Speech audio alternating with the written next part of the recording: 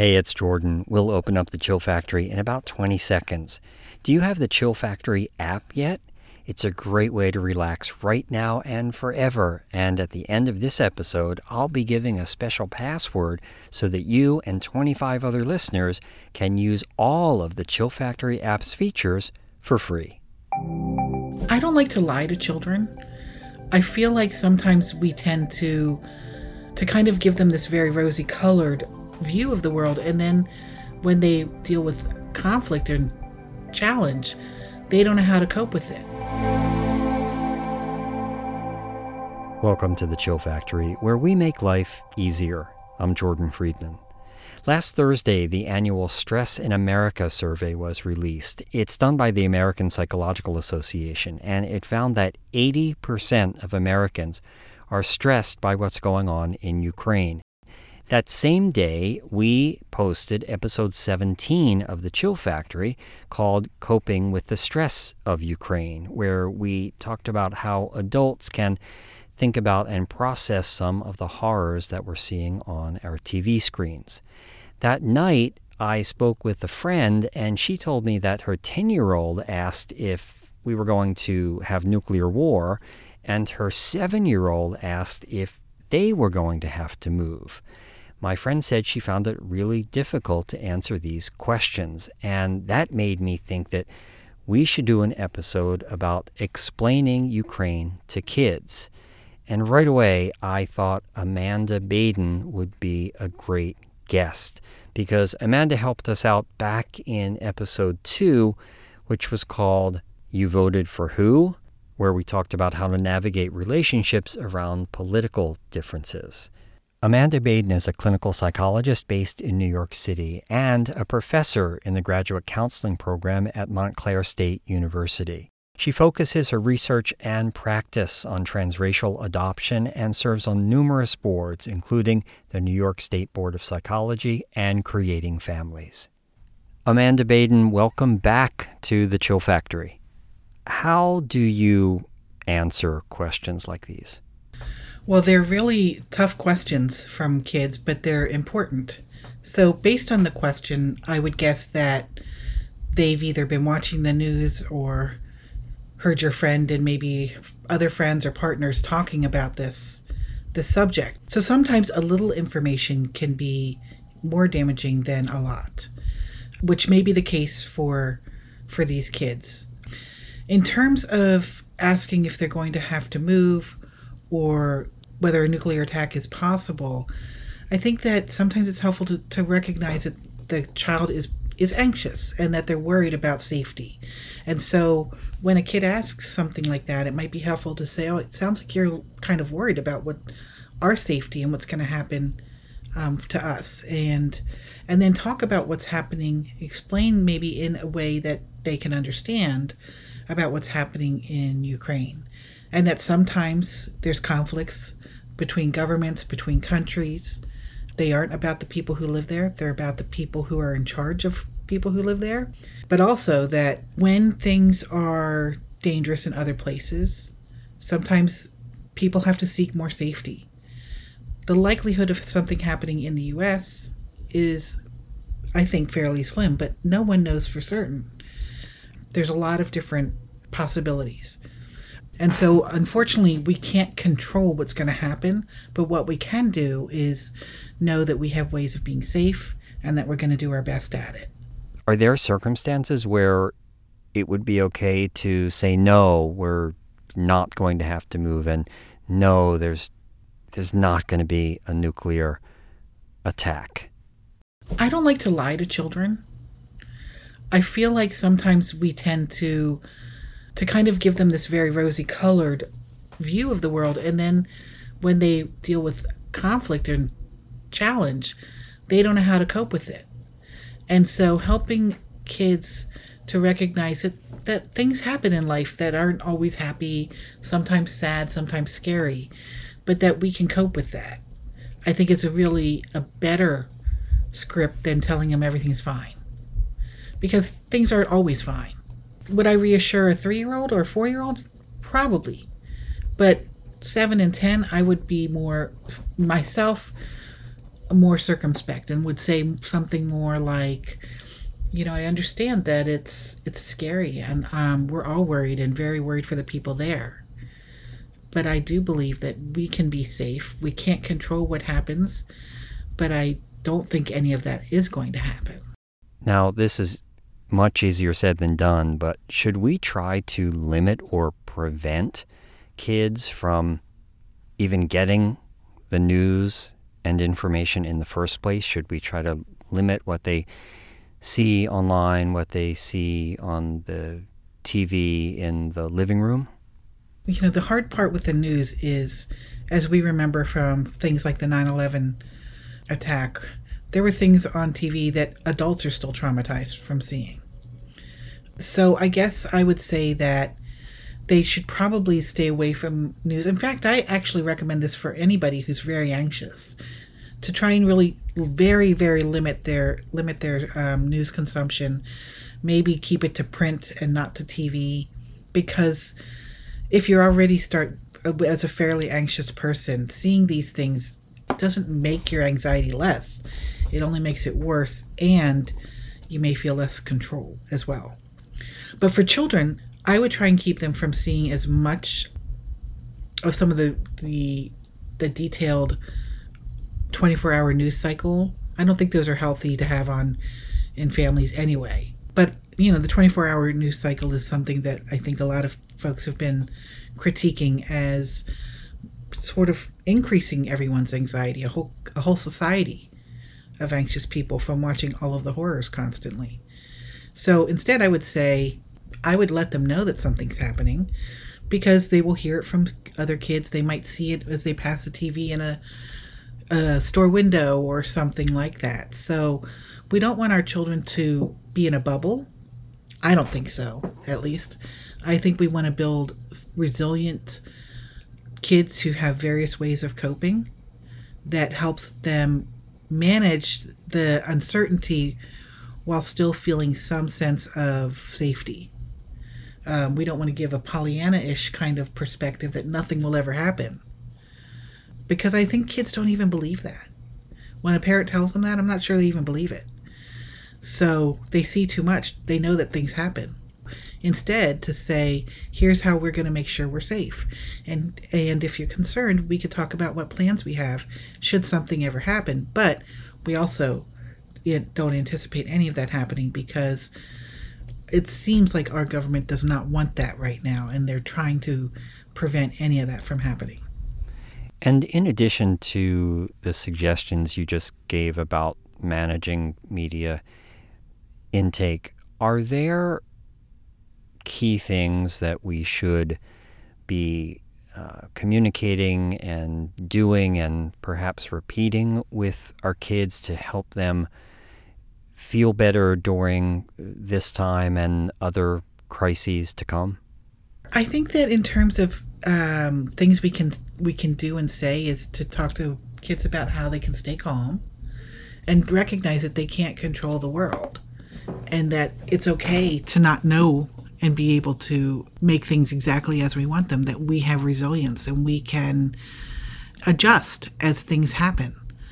I think a calmer parent makes a calmer kid. And if the parent is anxious and struggling with their own anxiety around these things, you will see that in the child.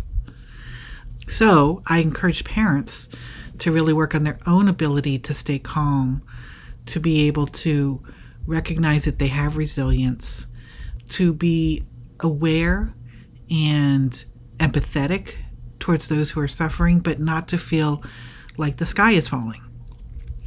A lot of folks tend to catastrophize. I've had many people I've worked with as a psychologist who, it's a very common thing in our society. We try and anticipate the very worst thing that could happen, with the belief that it will help us be ready. But in fact, it doesn't help us be ready. It just makes us anxious. Because again, you can't control what happens in these situations. So I think that helping the parents be calmer and helping kids understand that there are things that happen in the world that aren't always fair, but that there's a lot of good people who are trying to help make things safer for everyone and to help each other. I suppose that this could also be a learning opportunity for kids and a way for parents and caregivers and kids to work together because, A, we don't know how long the situation in Ukraine is going to go on. We don't know what else is going to happen. And surely there are going to be other things that come down the line in our lives which are going to require us to be resilient again and again. Mm-hmm. Absolutely.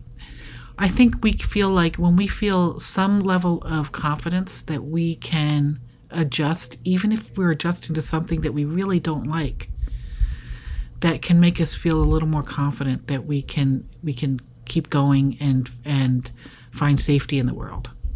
Yeah, good lesson for adults as well.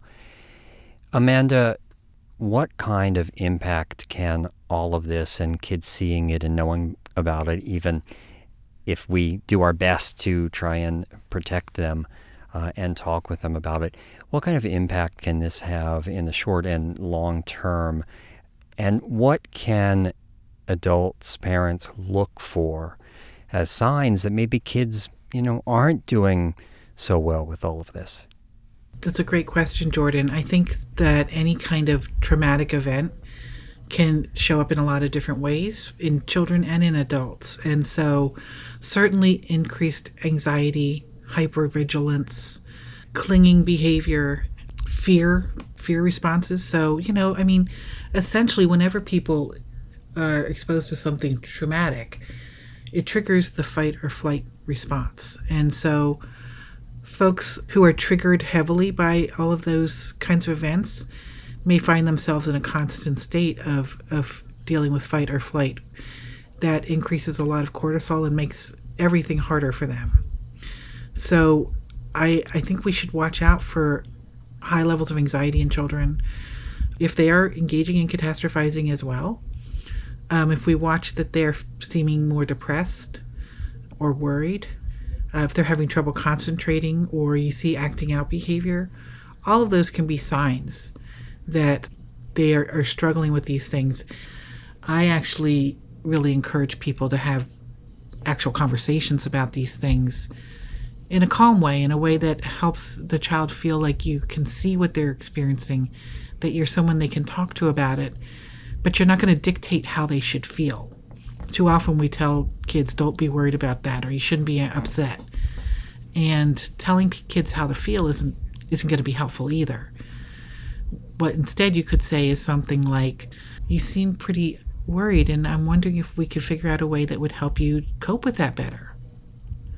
So you could see there's a difference in judging or dictating how behavior should be versus acknowledging it, the behavior, naming it, and figuring out some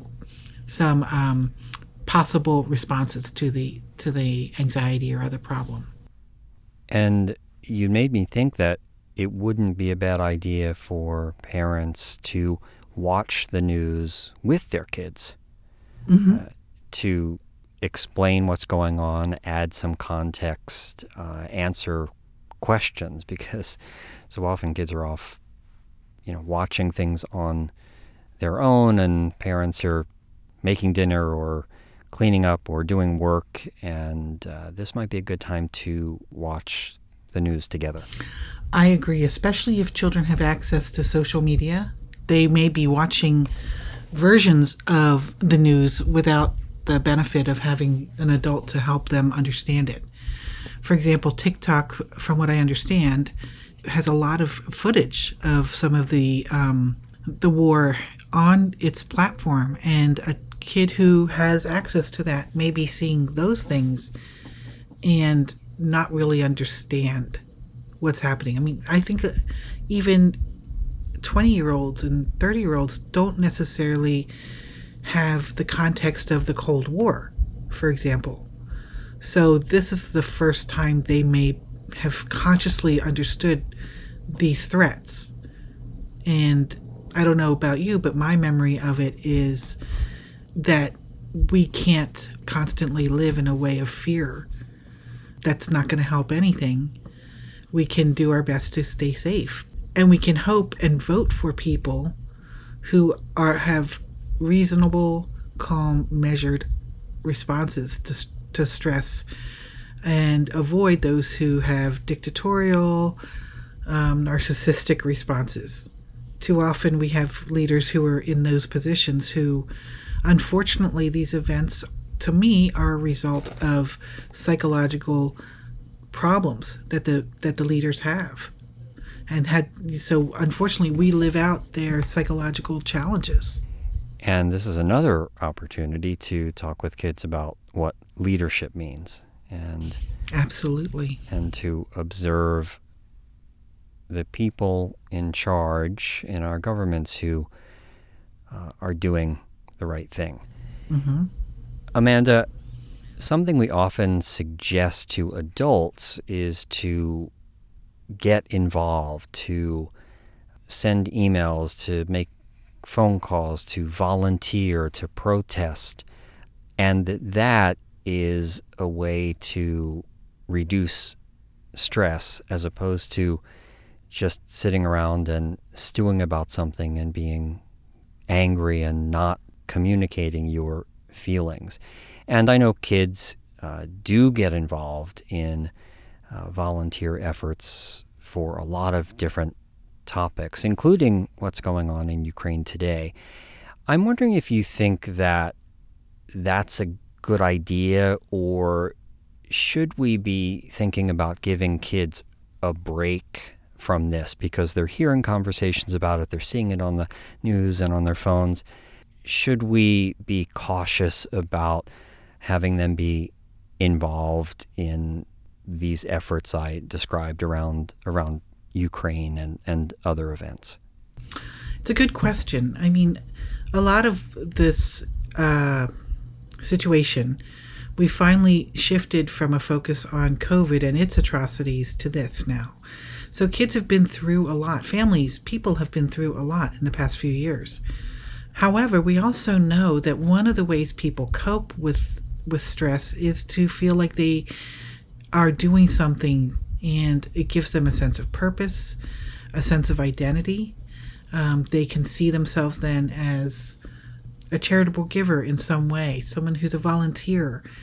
Those things can help kids understand that there are things they can do and not just feel victimized by it all.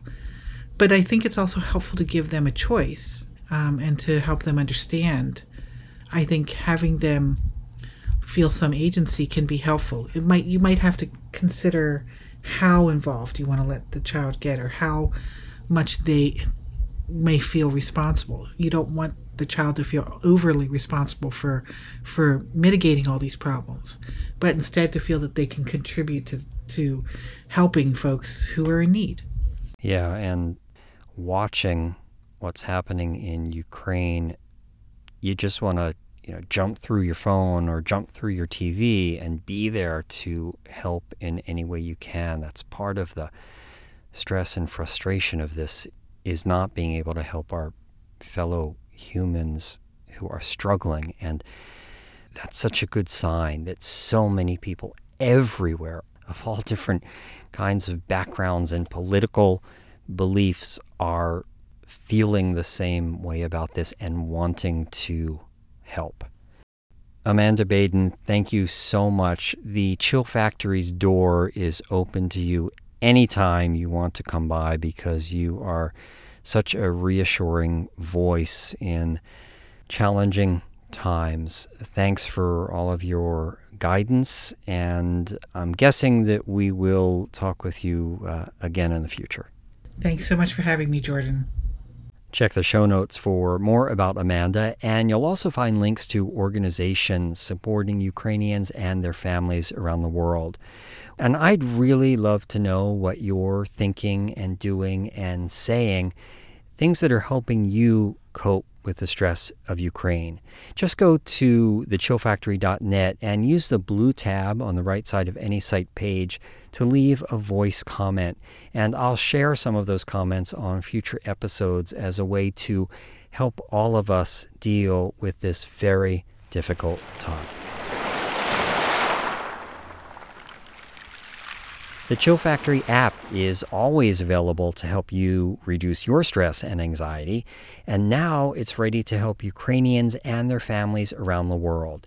You automatically earn health rewards points for using different features on the app, and now you can donate those points to organizations supporting Ukrainians and their families. For every 100 points you donate, we turn around and give a free app subscription to these organizations to help someone in terribly stressful circumstances find a little bit of peace. Just download the Chill Factory app from the App Store or Google Play and enter the password UNITY so that you and 25 other listeners can use all of the Chill Factory app's features for free for 1 year from the original post date of this episode. It's quitting time for this episode of The Chill Factory. I'm Jordan Friedman. Thanks so much for listening. We have more resources at thechillfactory.net, and you can leave a voice comment or question there. Just look for the blue tab on the right side of any site page. Be sure to subscribe or follow The Chill Factory so you'll know when new episodes are available. And if you liked something you heard on this or any episode, we'd love it if you rated or reviewed The Chill Factory wherever you get your podcasts. And as Anne Frank said, in the long run, the sharpest weapon of all is a kind and gentle spirit.